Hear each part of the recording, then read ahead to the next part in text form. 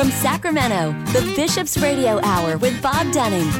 Focusing on today's issues in the context of gospel values. Now, here's Bob Dunning on Relevant Radio. That's me. Welcome to you on this beautiful day the Lord has made. Appreciate you all being with us on the Bishop's Radio Hour as we head into the end of our 23rd year and the beginning of our 24th year here in the Diocese of Sacramento. And I want to thank everybody that helped us along the way, all the great guests we've had, all the wonderful underwriters, and of course, you, the listeners, are the important and the great support of the founder, Bishop Wiegand, and also great support from Bishop Soto. And we want to reach out to our colleagues at Radio Santissimo Sacramento, the Spanish language station, which also is just going gangbusters. So I wish them well as well. So thanks to everybody who has helped us along the way. Well, we are pleased and honored to welcome in Dale Ahlquist, the founder, president, chief cook, and bottle washer of the Chesterton Society. Dale, good to have you on the program. Hey, God bless you, Bob. It's great to be with you again. Hey, thanks so much for joining us. Are you still back there in the Gopher State? I think that's where I am at the moment. That won't remain the same for long. I'm doing a lot of traveling coming up, including coming to Sacramento in October. Are you really? Well. Yes. Can we make a lunch date right here on? Great idea. What will you be doing in Sacramento? I'll be speaking at the gala for the new Chesterton Academy of Sacramento, and that's on October 21st. And then I'll be speaking at St. Stephen's Catholic Church on October 22nd. Very good. Very good. St. Stephen the First Martyr? Yeah, I think that's the one. Yeah, that's the Latin Mass parish. And yeah. Yes, right. And how wonderful. I'll be speaking there, right. Will you be speaking Latin? Yeah, I will not be speaking Latin. Okay. I'll be speaking English and the poor version of English that we speak in America. But yeah, it's the this year it's the 100th anniversary of G.K. Chesterton's conversion into the Catholic Is Church. it really? So, Do you have the exact date of that? Well, I certainly do. It was July 30th, 1922. Wow. Yeah. Wow. So it's a great centennial year of 100 years of Chesterton being a Catholic, and so we've been kind of celebrating that all year long, and that's kind of what we're going to be talking about at the event at St. Stephen's on October 22nd is the theme of conversion. So it's a great place to bring your friends who are thinking about becoming Catholic or who aren't thinking about becoming Catholic. Sure, yeah, especially the ones that aren't thinking about it, yeah. Yeah, I'll tell you, Chesterton is the maker of many converts, and I'm one of them. You're talking to one of his converts. So, how old was he when he converted? He was 48, Bob. Wow. Yeah, and so it was a long process because he started thinking about being Catholic seriously probably around 1910 probably, and his brother became Catholic around 1912, and that's when he really started thinking seriously about it. But one of the reasons that delayed his conversion was that his wife, Frances Chesterton, had really no interest in becoming Catholic. She was a devout Anglican and was very, content being Anglican, and Chesterton really had a hard time doing anything without his wife because he depended on her so much. They were so close, and he really made a bold move when he made that decision in 1922 to become Catholic, because it did mean not sharing the most important thing in his life with his wife. And it's a story that ends happily because 4 years later she also joined the Catholic Church. So was he Anglican at the time? Yeah, he would have been Anglican at the time. Now, he's a convert to Christianity in the first place because he was raised in a very non-creedal kind of Unitarian household, and his story of becoming Catholic is really the basis of the book. His story of becoming a Christian is what the book Orthodoxy is about, and it's really why that book appealed to so many people. even though it reads like a very Catholic book and it's published by Catholic publishers, he really was defending a Christian faith that included, in his mind, the Anglican Church, because he was defending the Apostles' Creed, which both churches recite. Mm-hmm. Mm-hmm. Yeah. Wow. And so his wife eventually came over as well. She did, yeah, and so they finished their lives as very devout, practicing Catholics, and they both died in the church then. So you say your conversion is just a direct result of Chesterton? Yeah, with a little bit of Holy Spirit mixed in. We're going to give credit to the Holy Spirit and the Church Fathers, but it was G.K. Chesterton that first got me started thinking about the Catholic faith. It was G.K. Chesterton that guided me all the way, and it was G.K. Chesterton that really escorted me to the doors of the Catholic Church. Wow. So, what in specific? Well, I didn't realize I was becoming a Catholic while I was reading Chesterton.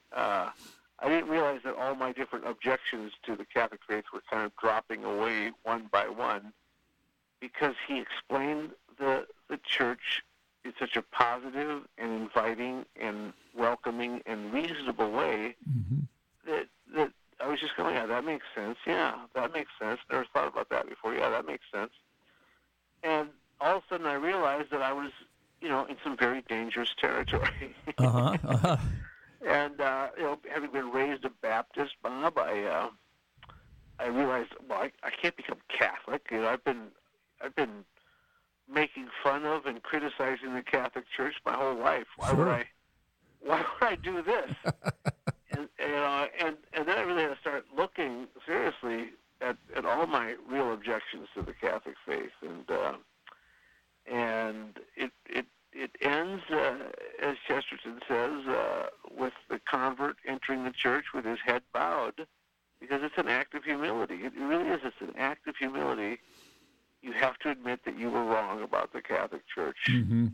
And the rest of the world, as Chesterton says, watches the convert enter the church as if they're seeing him going into a prison or into a dungeon. But for the convert, he says, entering the church, you realize that the church is larger on the inside than it is on the outside. Mm-hmm. The inside is the place of freedom, and the outside was the dark and narrow place. Wow. So, I know this isn't about this. The question isn't about Chesterton, but there's a lot of virulent anti-Catholicism in the history of this country, which would make it for many people very difficult to convert. Yeah, well, I think if I could become Catholic, anyone can. Chesterton talks about the three stages of conversion. It's really the first stage is you decide you're going to be fair to the Catholic Church. Mm-hmm. For the first time, it doesn't mean that you're going to believe what the Catholic Church is. You're just not going to believe everything that's said against the Catholic Church. Right. You're going to actually listen to the Catholic case for things. Right. And he says the problem is that no one can be fair to the Catholic Church. You're either for it or against it. No one is neutral about the Catholic Church. And as soon as you stop being against it, you start being for it. You start feeling like you're being drawn towards it. So right away, that first step is the fatal step when you decide you're going to be fair. And then, of course, the second step is discovering the Catholic Church. Just learning all the things that you never knew about the Catholic Church. And he said that's like being in an exotic foreign land with all these flowers and birds and things that you'd never seen before. You're just taking it all in because it's so interesting and new, and it's such a discovery. And you have no commitment because you can leave anytime you want. But then comes the third stage, which is, he says, running away from the Catholic Church, because that's when your mind, your intellect has been satisfied. All your questions really have been answered at that point, but your heart is still telling you, well, you can't do this. You have to stop, and you soon as you can. And Right. it really is always an act of the will at the end, because God has given us free will, and no matter what our head is telling us, our heart has to be convinced. Boy, that's the truth. Yeah, amen. I know. Just talking to some of my teenagers, when they're torn between, not necessarily in a religious sense, but torn between some decision or not decision, and their brain's telling them one thing, and I say, I call it your gut sometimes, which is really your heart. I said, you'll know just by how your stomach feels, And there's a lot of truth to that. So, so Chesterton brought you in, presumably brought a lot of other people in, and you're bringing people in. Yeah, well, I don't deny the fact that I've had a great privilege of because talking about Chesterton, it has definitely drawn people to the Catholic Church. The work on EWTN and the other writing that I've done is definitely had an impact on people's lives, and that's been a great blessing from the Holy Spirit. So you got a couple new books? Yes, I have two new books that have just come out. One is from Ignatius Press. It's called The Story of the Family. It's Chesterton's writings about the subtitle of the book, the only state that creates and loves its own citizens. Isn't that a great definition, Bob, of the family? The only state that creates and loves its own citizens. Yeah, that's a great definition of the family. Yeah, and so we talk about Chesterton's very well. I mean, it's really pure Chesterton. I've just organized some poems and some short quotations and then some excerpts from his essays about how it's really the family against the world. It's true love against mere sex. It's marriage against divorce. It's babies against birth control.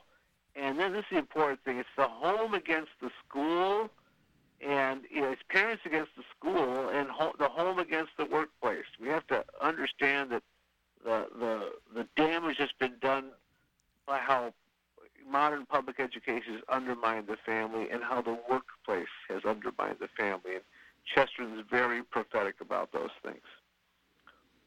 And what's the second book? The second book is called, you'll like this, Strange Things About Being Catholic. I do like it already. And so that's a book of apologetics and some personal accounts of what it was like to become a Catholic and on being a Roman Catholic, on being an American Catholic, and it's just short, pithy essays. And that one's available from ACS Books, and you can find them both on our website at chesterton.org. Is Strange Things About Being Catholic include a chapter about listening to the Bishop's Hour? Okay, you hit your best line of the show now, Bob. That was a good one. That was a good one. Oh, indeed. So, Chesterton Academy. Oh my gosh, I feel like I'm being closed in on from all sides. Everywhere I turn, there's a new Chesterton Academy. Well, in Sacramento, that's exactly the case. They're all around you, including one now has opened right in Sacramento. But there was one a few years ago that opened in Dixon Valley. There's one up in Yuba City opening this year. There's one in the process up in Grass Valley, and then there's one opening on the peninsula in San Francisco there. So there's 5 schools in that area, and wow. It's just incredible the growth of these schools around the country. There's 46 open right now in the U.S. and in some other countries, and by next year there'll be 60 Chesterton Academies. So is it all high school? Yeah, all 9 through 12. Mm-hmm. And it's a classical Catholic secondary curriculum, very integrated, and we do teach the classic literature and philosophy, and we teach the arts, but it's got a rigorous math and science program as well. It's just that we emphasize things along with science. science. We emphasize theology and philosophy and the arts along with the sciences, and that's what makes it a very complete education. And the kids learn how to be very articulate, and it's all centered around the Catholic faith. Daily Mass every day, the school day centered around the Mass, and it's a remarkable phenomenon that's just growing like wildfire. Do you have religious on the faculty? Some of the schools do. In fact, there's a couple of the schools in America that have priests as the head of the school. The headmaster is a priest. Mm-hmm. Yeah, but it's been a lay-run movement. Each school started by a group of lay people, but the more involvement we get from the church, that always gives it a boost right at the beginning. When priests and bishops are supporting it, and we've been really blessed around the country. So how does a new school come into being? Is that a group of people come to you? Or you scout an area and think, I think a school would work here? How does it come about?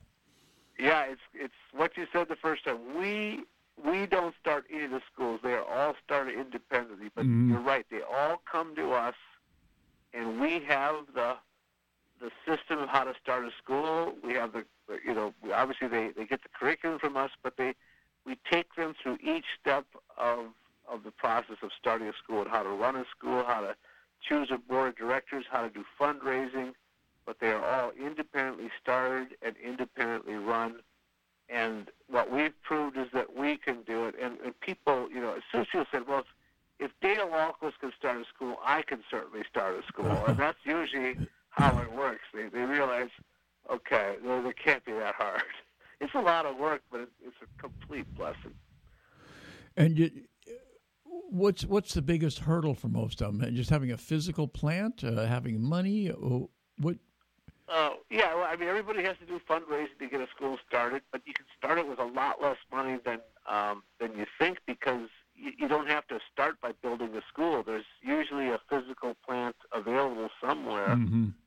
Because of the demographics, there's a lot of empty classroom space in virtually every city around the country. So, if it's not an empty public school building, it's an empty church school building. It might not be Catholic, but they still have the facility available. And our first school, we rented from both a former public school and a former, a Protestant school that was empty. And now we are using an old Catholic school. It's 100 years old. The building is. So. Wow.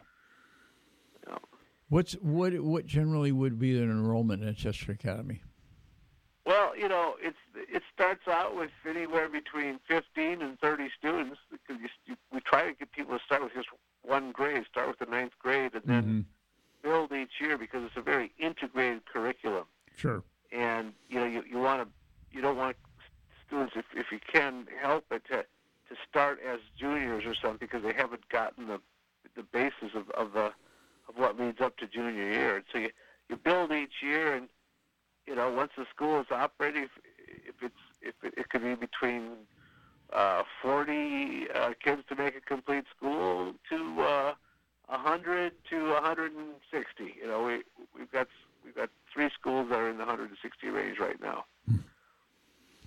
Is there any part of the country that's more interested or less interested in a Chesterton Academy? Well, they're starting all over the place, Bob. There's some in the Pacific Northwest, which is a surprising area to have Chesterton Academies. It's a very unchurched area, but boy, they're starting there.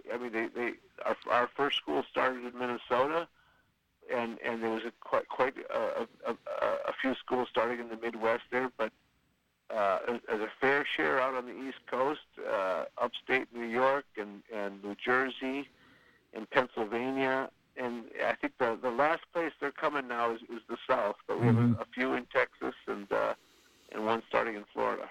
Yeah, Catholic Church traditionally in the South, especially the Deep South. The Texas and Florida, I kind of consider on the fringes of the Deep South. Yeah, you're right. Parts that are and parts that aren't, but I think there's probably one. There is one starting in Nashville this year. So yeah, I think Tennessee for years had the lowest Catholic population in the country at about 2% Yeah. or something like that. But I can almost see. You say, I think I read one time that Oregon, which is where I was born, is the most unchurched state in the country. Right. And yet, Right. I can see as sort of maybe as a minority in an unchurched state, which doesn't mean there aren't any churches. By the way, there are a lot of faithful Catholics up there and a lot of other religions, but. I could see that the faithful of those areas, it makes you even stronger in your faith and more sort of willing to put it out there, I think. I think so, yeah. Yeah, we've got 2 schools in the state of Oregon right now and one in the state of Washington. And, so where are the Oregon schools? One's in Salem, just outside of Salem, and the other is starting in Portland this year. And then there's one up in Spokane, Washington, that's a couple years old. Spokane, one of my favorite cities. That's where my wife and I, first place we went to Mass together was in Spokane. Oh, wow. That's a good story. That's great. I love Spokane, too. Yeah, I love to go over to Gonzaga to St. Al's and go to Mass there. Oh, boy. Yeah. It's good school up there. But I think the other thing about areas like that is that, when we do a classical education with a really appealing integrated curriculum, a lot of non-Catholics are drawn to that too. And, virtually every one of these schools have non-Catholics attending it, and the faith is taught in every class, not just in the religion class. It's taught in every class, and the result is a lot of kids who attend the school actually become Catholic. It's not just those who strengthen and deepen their faith, but we have a lot of conversions, and we take the attitude that education itself is evangelization. And then, what, 4 years later, presumably, I don't know if it's a goal. I think your goal is pretty well stated, but primarily, are most of these kids going on to college, or are they going on to other things?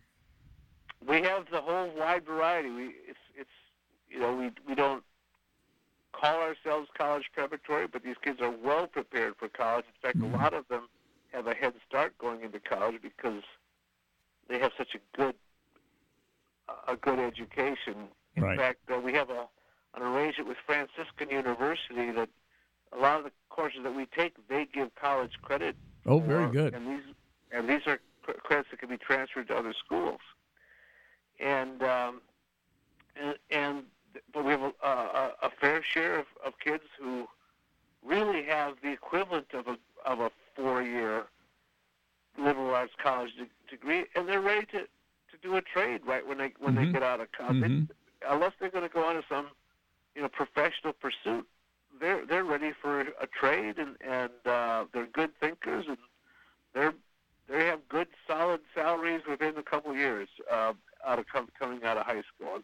But then I have to say, cannot go without saying it. In our first school that we started here in the Twin Cities, better than 1 out of 9 of our male graduates have gone to seminary.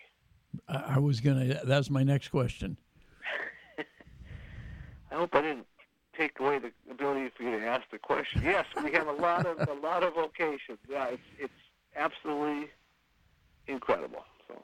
Wow, that's the vocations director is just down the hall from the radio studio.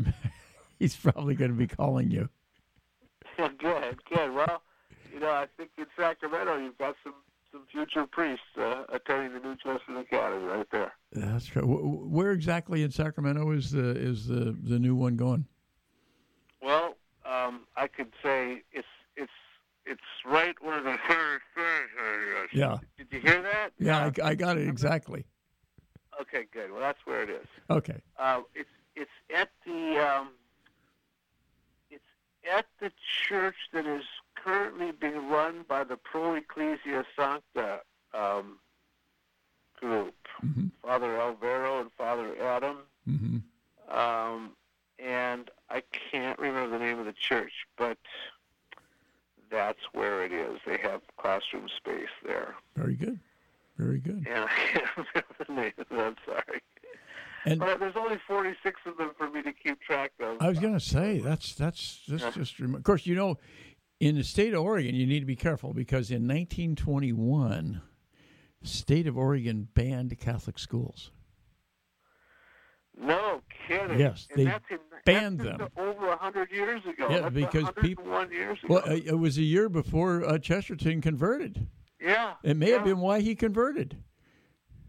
Maybe the little known fact. So they said that they were all papists. Their allegiance was to Rome, not to Salem.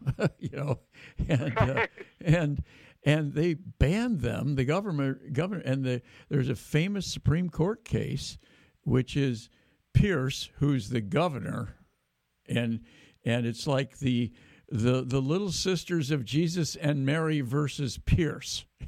Who's going to win that one? and wow. I believe it was a unanimous Supreme Court decision in I think they didn't get to the court till about 1925, something like that, and Catholic schools won, and the rest is history. Of course, the Klan was very active in Oregon at the time. Sure. Well, there's a school. Now there's a Catholic school right almost in the shadow of the state capitol in Salem. There. Is there? Yeah. Is that the weirdest state capitol building you've ever seen? Well, I've seen some weird ones. I've had the privilege of traveling around the country, but it's unique. It's unique. It's unique. Yes. Yeah. I think one of the weirdest ones is Baton Rouge. Oh, Art Deco office building. Yeah. Yeah. This is our capital. And, of course, Louisiana has parishes, not counties. Right. Yeah. That's the most Catholic state we have, and they've got the weirdest capital. Yeah. It's interesting. So, how old is the one in the Twin Cities? How not the building, which is 100 years old. School, we are in our 15th year now. Okay. All right. Yep. Have you won any state football championships yet? Our football team is undefeated. Okay. Yep. One time I saw a guy in a grocery store in California, and he was wearing a Gonzaga football sweatshirt, and it said undefeated since 1953. So I get where you're coming from. Do you have athletic programs? Oh, yeah, we have a very active athletic program, but we run the cheap sports because if you have football, you've just increased everyone's tuition. Oh man, football's it's especially at the high school level, hugely expensive because you're not drawing 50,000 people or TV money or anything else. Well, I'll tell you, it's cheap to put on basketball and baseball and soccer and volleyball and track. So we have a very active sports program. Very good. It's not hard to keep sports going. That's great. And you get a lot of your coaches just from the community, or are they faculty? Yeah, members? usually a bunch of volunteers, parent volunteers, and it's funny. Our present headmaster of the school in the Twin Cities was once a Division I basketball coach, and he's the headmaster of the school now. Wow. And coaches of basketball too. But I had another headmaster who was also a basketball coach say to me that being a basketball coach is much better preparation for being a headmaster than having a degree in school administration. Oh, I believe it. Yeah, I do too. It's absolutely right. Yeah. Absolutely right. These guys are the most diplomatic and inspiring guys you could ever have. Boy, that's great. So, what's the future for Chester Academy? You just going to keep growing? We'll keep doing whatever God wants us. We're really blessed with the growth that we've seen. I do believe that this is a serious grassroots movement to revive Catholic education in this country, and there's a reason why these schools are starting, because it's putting the power of educating children back into the parents' hands, because they felt very helpless before. But when they can start a school themselves and know that it's a faithful Catholic school and be part of this incredible growth, and really see what the results in their own children, I can't imagine it's not going to continue growing. Very good. Well, we'll look forward to seeing you out here in October. Yeah, let's get together, Bob. God bless us. That would be really fun to do that. So everybody come to the October 22nd meeting at St. Stephen's there, and I'll be talking about Chester's conversion, and come support the gala on the 21st for the Chester Academy of Sacramento. Very good. Well, thanks so much, Dale. God bless you and all your work there, and we'll look forward to our paths crossing again soon. Always a pleasure, Bob. God bless you. God bless you, too. Thanks so much, Dale. That's Dale Ahlquist, from the founder, head of the Chesterton Society. And, wow, 60 schools on the books. We'll take a quick break. Back with more on a Bishop's Hour right after this. This portion of the Bishop's Hour is brought to you by a grant from the St. Vincent de Paul Society. Drop by and shop at their thrift store, a beautiful, beautiful thrift store at 2275 Watt Avenue. Open Mondays through Saturdays from 10 to 8 and Sundays from 11 to 6. They also accept donations at the store, donations of furniture, appliances, clothing, books, everyday household items. Your donations help to fund the many projects of the St. Vincent de Paul Society throughout the Diocese of Sacramento. Do such wonderful, wonderful work, and the thrift store is one of the ways they raise the funds to help people throughout the diocese, and also many of their clients are able to access the thrift store for items that they need. You can give them a call. They will come pick it up as well, but you can give them a call. They're at 916-972-1212. And remember, again, the thrift store is open 7 days a week at 2275 Watt Avenue right here in Sacramento. Well, Bishop Soto refers to Christ the King Retreat Center as the jewel of the diocese, and indeed it is. What a beautiful oasis it is. It's located in Citrus Heights, right in the hustle and bustle of the city, and you feel like you're getting away from it all when you turn off the main road and just come into Christ the King Passionist Retreat Center. Christ the King has served Northern California and the Diocese of Sacramento for over 60 years through parish weekend retreats, individual spiritual direction, and a variety of other programs. For information on all the programs that they offer, including residential programs, give them a call. They're at 916-725-4720, or you can visit them at 6520 Van Maren Lane in Citrus Heights. And we certainly thank the St. Vincent de Paul Society and Christ the King Passionist Retreat Center for their fine and long-standing support of the Bishop's Hour. This is Deacon Kevin Stasko, the Director of the Office of Youth and Young Adult Ministry and Family and Faith Formation, and you're listening to the Bishop's Hour with Bob Dunning. Thank you, Deacon Kevin, for that wonderful introduction. Thank you for all you do here in the Diocese of Sacramento. Well, we're pleased to welcome in Jennifer Campbell. Jennifer, good day to you. Hi, Bob. How are you? Doing fine. Did everybody survive the rides at Six Flags Discovery Kingdom? They sure did. And for the first time since On Fires began, I actually got to go on a ride this time. So, Did you go on the merry-go-round? What'd you go on?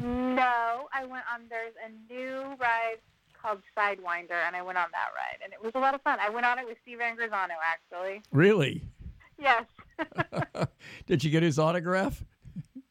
I have it already. Did he get your autograph?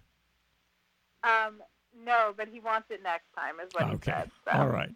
Next time we're going to sing a duet together. Oh, good. So. How wonderful. Yeah, no, everyone survives the rides, and they seem to have a great time on them. Tell us about the Sidewinder. So it is a ride where you're in, there's four of you in kind of like a teacup situation, but not really. And you're on a track like a regular roller coaster, but you're just kind of spinning around and going up and down. It's if you've been to Disneyland, which is a competing park, I know, but it's similar to the Goofy Sky School ride in California Adventure. If you're familiar. Do they serve snacks while you're riding? No, but I'm glad they don't, because it would not be pretty. And how was lunch? The all-you-can-eat lunch. That all-you-can-eat lunch. Kids ate all that they could eat, I think. Yeah. And we had 10 vocation booths at our vocation carnival, which was during the lunch. So we had The Daughters of Charity were there. We had the PES Sisters, which are they have their convent in Vacaville. Mm-hmm. And we had our diocese vocations office was there, as well as the Diocese of Monterey. I'm trying to think of other groups. There are so many. They're all blurring together. Wow, that's fabulous. Yeah, 10 great. booths. That's great. Yeah, it was great, and they had, they all were giving out like stickers or different things to help the kids, remember and to come back and talk to them later. And kids were talking to them. I mean, in the past, we've done like talk to all the booths, and there's some kind of a giveaway. We had nothing like that this year. The kids just wanted to like hang out and talk. So, and we had a line for confession. You're kidding. For a good part of the day. Bishop Barber actually came. He wasn't able to come to the Mass, but he came and listened to confession for a couple hours for us. And at one point I looked over and we had it set up that there would be 2 confessionals, and there were 4 priests hearing confession at one time. So it's kind of amazing that the kids, they're in the middle of an amusement park, and that's something they're choosing to do. So it's a great testament to the faith of these young people. Boy, that's wonderful. Was it a good crowd? Yeah, we were a little nervous, like a week ahead of time, because our numbers were a little lower than we had hoped for. And in the last week, we sold about 1,000 tickets, over 1,000 tickets actually, because we ended up with 1,800. Oh, wow. Yeah. So biggest number we've had in a few years.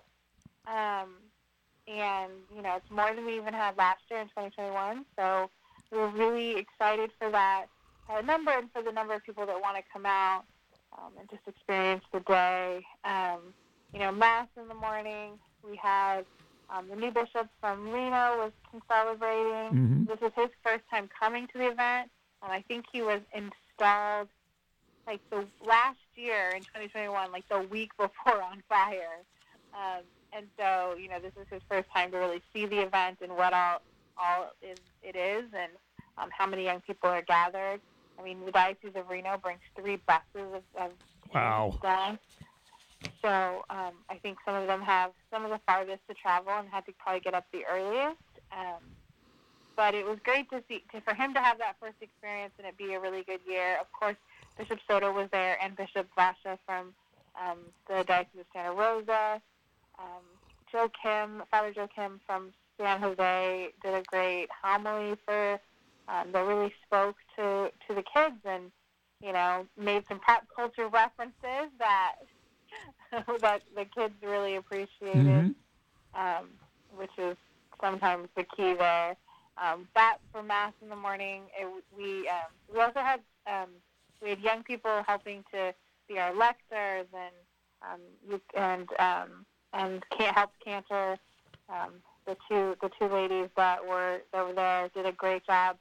She got to sing the person who proclaimed the psalm. She got to sing with Steve. And the lector, they both did a great job. And it's great to see young people that are willing to kind of step up and take those roles in the church setting as well. So what happens at like a vocations booth at the, as part of the carnival? What happens there? So every vocations office that they sign up, they get a carnival game. So we literally are doing a carnival. So it's like, those traditional carnival, knock the cans over kind of game. So they have an opportunity for kids to play a game and then just to talk to them. So, they'll just answer some questions. They'll usually have some information about, like, if they have a come and see retreat coming up or different opportunities they have to learn about their order. Some of the priests will just talk to the kids and pray with them. Our vocations booth has these cutouts of priests and nuns. You can kind of put your face in and pretend you're a priest or a nun. Or a sister. They finally, when they ordered them originally, apparently they thought all of the kids were 6'2", so they were very tall. But this year they got a shorter one, so that was good. But yeah, so kids will take pictures. They'll just talk to the priests and seminarians. and get to meet the seminarians. So I think there were 4 or 5 of our seminarians from our diocese were there just to hang out as well. Well, that's great. That's great. Yeah. So, it was a lot of fun. So already planning for next year? Of course. We we ended our day by announcing next year what our date's going to be. We already have it. It's going to be hard to top this year. It was so good with even like during the middle of the day we had a parent session, and then we also had a time with Steve just to pray the Divine Mercy Chaplet. So it'll be hard to beat all of these things we did this year. But yeah, we're already looking towards next year. It's going to be September 16th, 2023, at Six Flags, and we are starting now to figure out who our talent is going to be, trying to get it on people's calendars, see who's available and who might be willing to help us make the next one. Because booking people a year out, it seems crazy, but some people are already booked, Yeah. So. Oh, that's great. We're really excited about it. It's such a fun event. So are you able to keep the price about the same every year, or has inflation hit that as well? It didn't hit it too badly this year, I don't think. We'll go into next, in the next couple of weeks, we'll sit down with the park to set some of the rates. We have a number that we need to get from the park. We need to reach so that we can break even and pay for the speakers and all that kind of stuff, and the sound and all that. And then there's just the general park fees. So it's really based upon the park fees, and that they set the rate at which tickets are going to be sold. So is for you folks though, it's a zero-sum game. You get to cover your expenses through admission, and it's nothing out of pocket, but at the same time you're not making anything off of it. Correct. That's the goal. Exactly, even. Break even. Perfect. Yeah, that's our goal. And so we try to keep it affordable for groups to be able to come. Right now it's $60, which it's a lot, but it's not much more than you would pay to go to the park on a regular day, Especially with the food and food. Yeah. The food, I think, is really the thing that can make or break your experience at an amusement park, right? Between amusement parks and ballparks these days, the food is just it's it's out of hand in terms of the cost. Oh yeah, no, it can be really, really expensive, and so trying to work in our ticket and making sure that part of that is that picnic lunch it's so important to us. We want because I really personally cannot. Hungry teenagers are my least favorite thing on the planet, and so I try to avoid it at all costs. So having this situation where there is that lunch, it's a 2-hour block. They can, if they want to sit there and eat for 2 hours, they can. Mm-hmm. I don't know many of them do, but they have that option, right? And so we really want to make sure that there's this opportunity to get some good food, filling, and then go have fun in the park.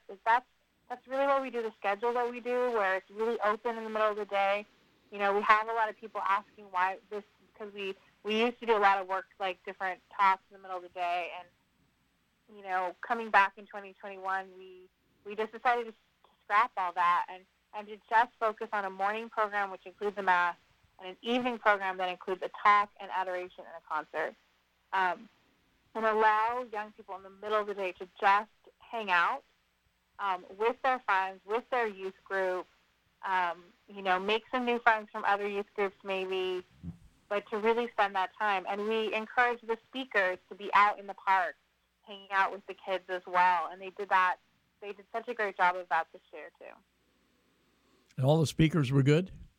The speakers were great, and it was a great team together. Joe, of course, he is on fire almost at this point, and he did a great job. Epic and Mari, they're both from Miami. They really they work together really well, and Steve fit in with that group so effortlessly. it was such a great opportunity to serve with all of them throughout the day, getting ready for it, and just the day of, like, it was a group of people that, like, were checking in with each other and checking in with us and making sure that, you know, we're reaching the young people what they needed. So I think it was a really good speaking team. It was a really good day to have them there. So if you go back to the first one, how many years ago are we talking about? 10 or so?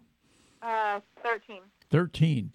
Yeah. How different was this one from the first one? Well, for me personally, that first one, I was just there as a youth minister. Mm-hmm.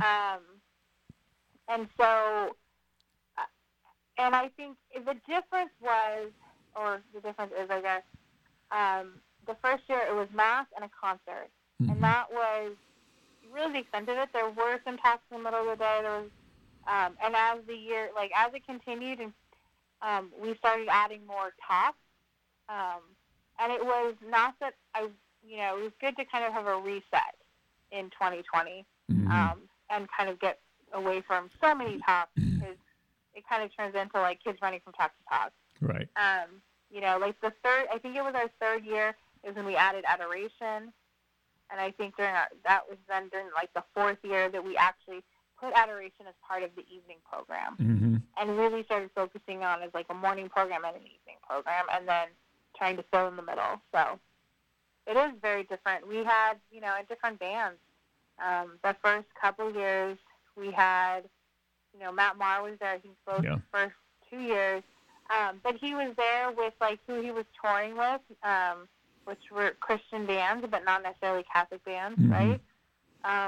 In the last couple of years, we really tried to focus on Catholic bands that are there with us, and less of, groups that are on, like, on a tour. The bands we have are not necessarily, they're not the people you're going to see at, like, the road shows and all mm-hmm. those things that, like, Matt Maher does. But so it's just a different vibe, for sure, but still the same spirit behind all of what we're doing. Wow.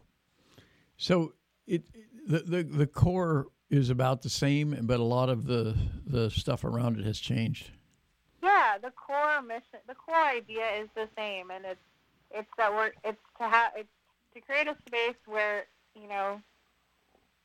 it's connecting kids with their faith, but in, like, a really fun and engaging way.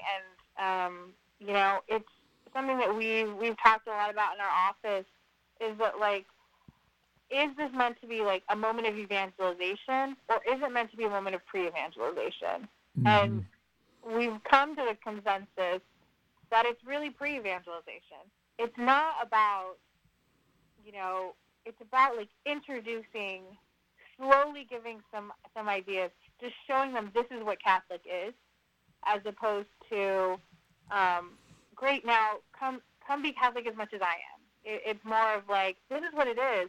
This is the beauty of our faith.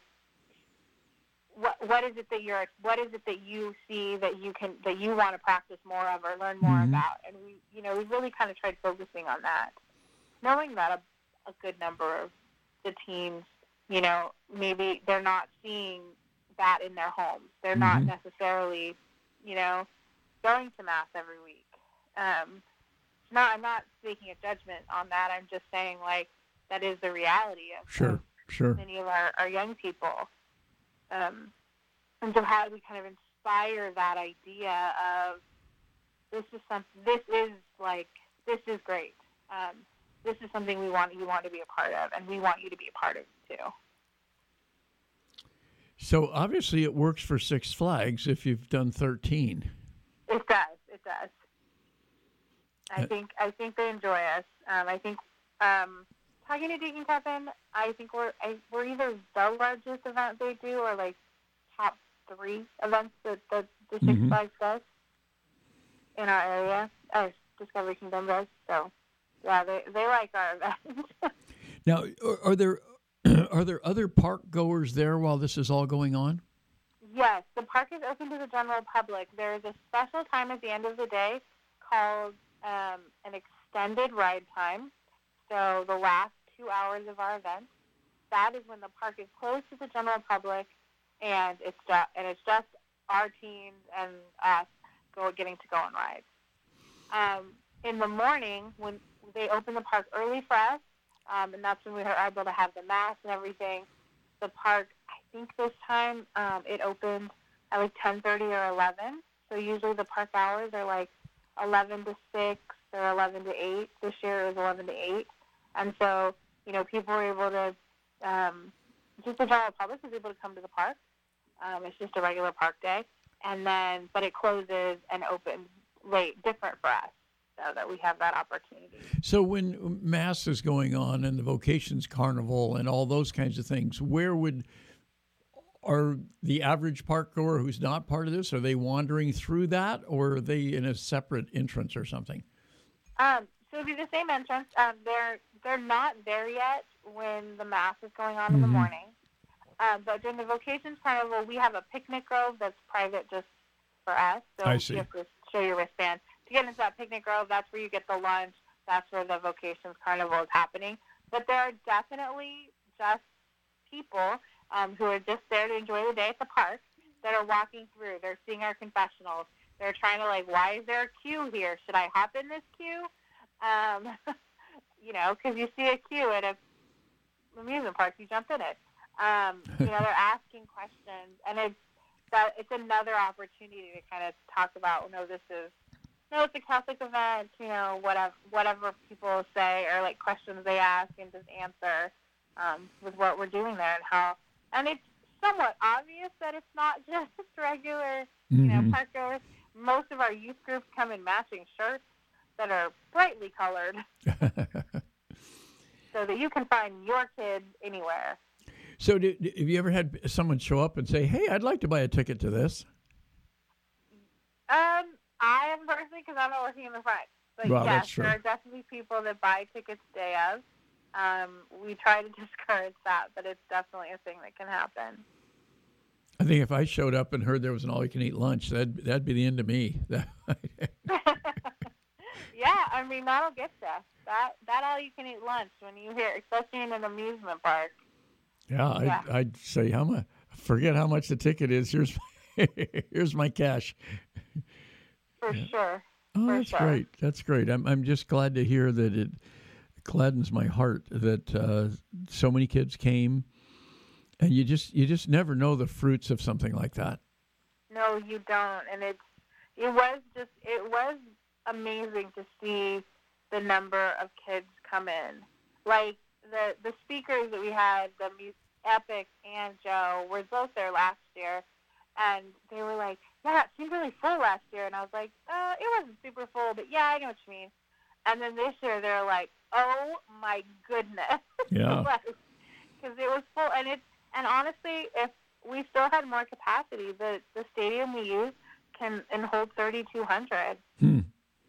So there was plenty of space if people just kind of squish in. But yeah, it felt very full. It was great. It was really great. Well, that's wonderful. That's wonderful. So what do you do now? Well, rest. Just kidding.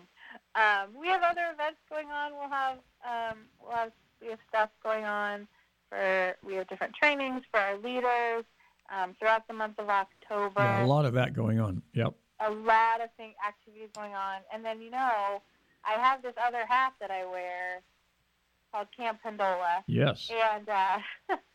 And, I mean, you might be shocked to hear, but I'm already working on the flyer and the design for next summer's T-shirt.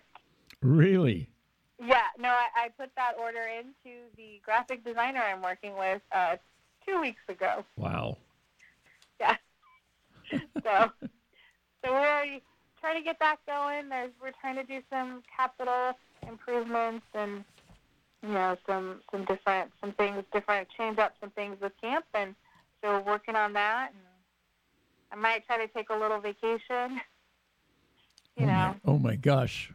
I know, it's shocking. I'm sure well deserved.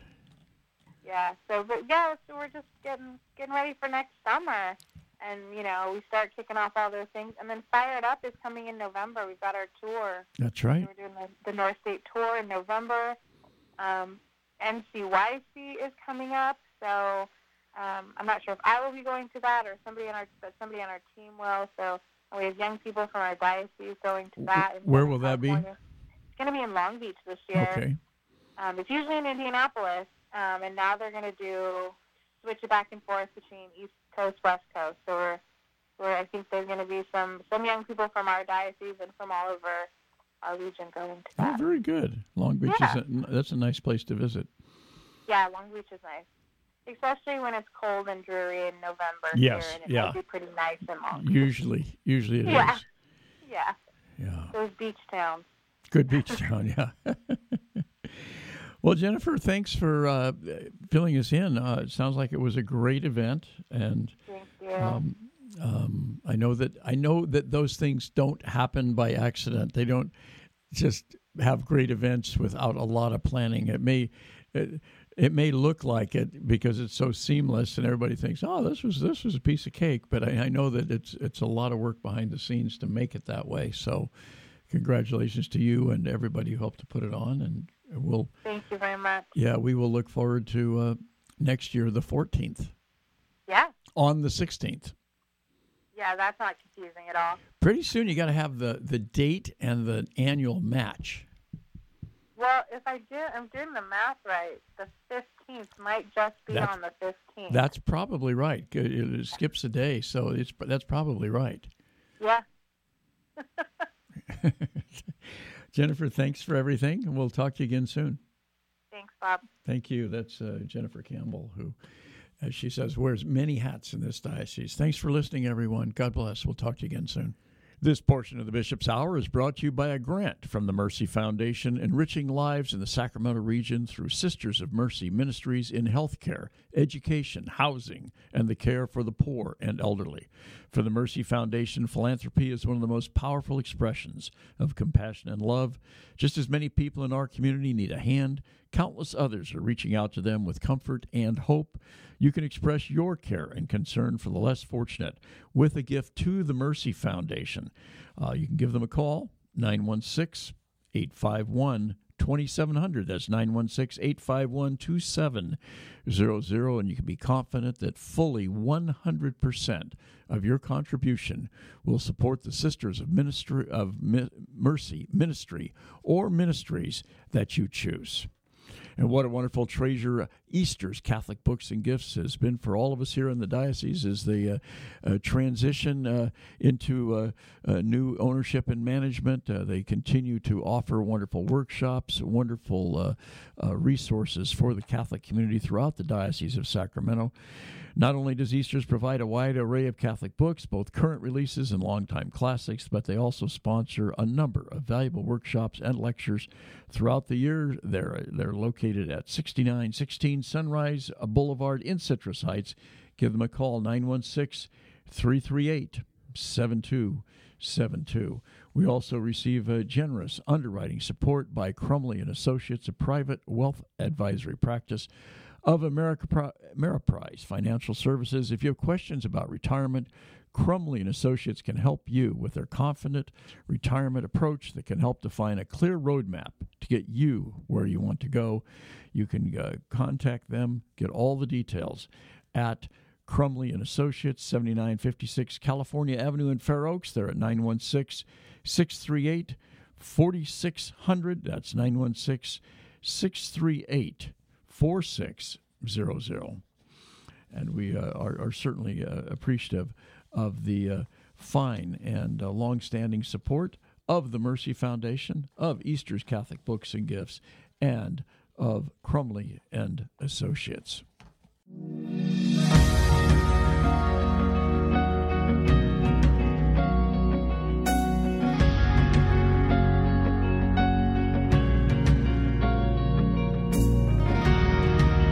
I was sure by now, God, you would have reached down and wiped our tears away, stepped in and saved the day. But once again, I say amen, and it's still raining as the thunder rolls, I barely hear you whisper through the rain, I'm with you. And as your mercy falls, I'll raise my hands and praise the God who gives and takes away.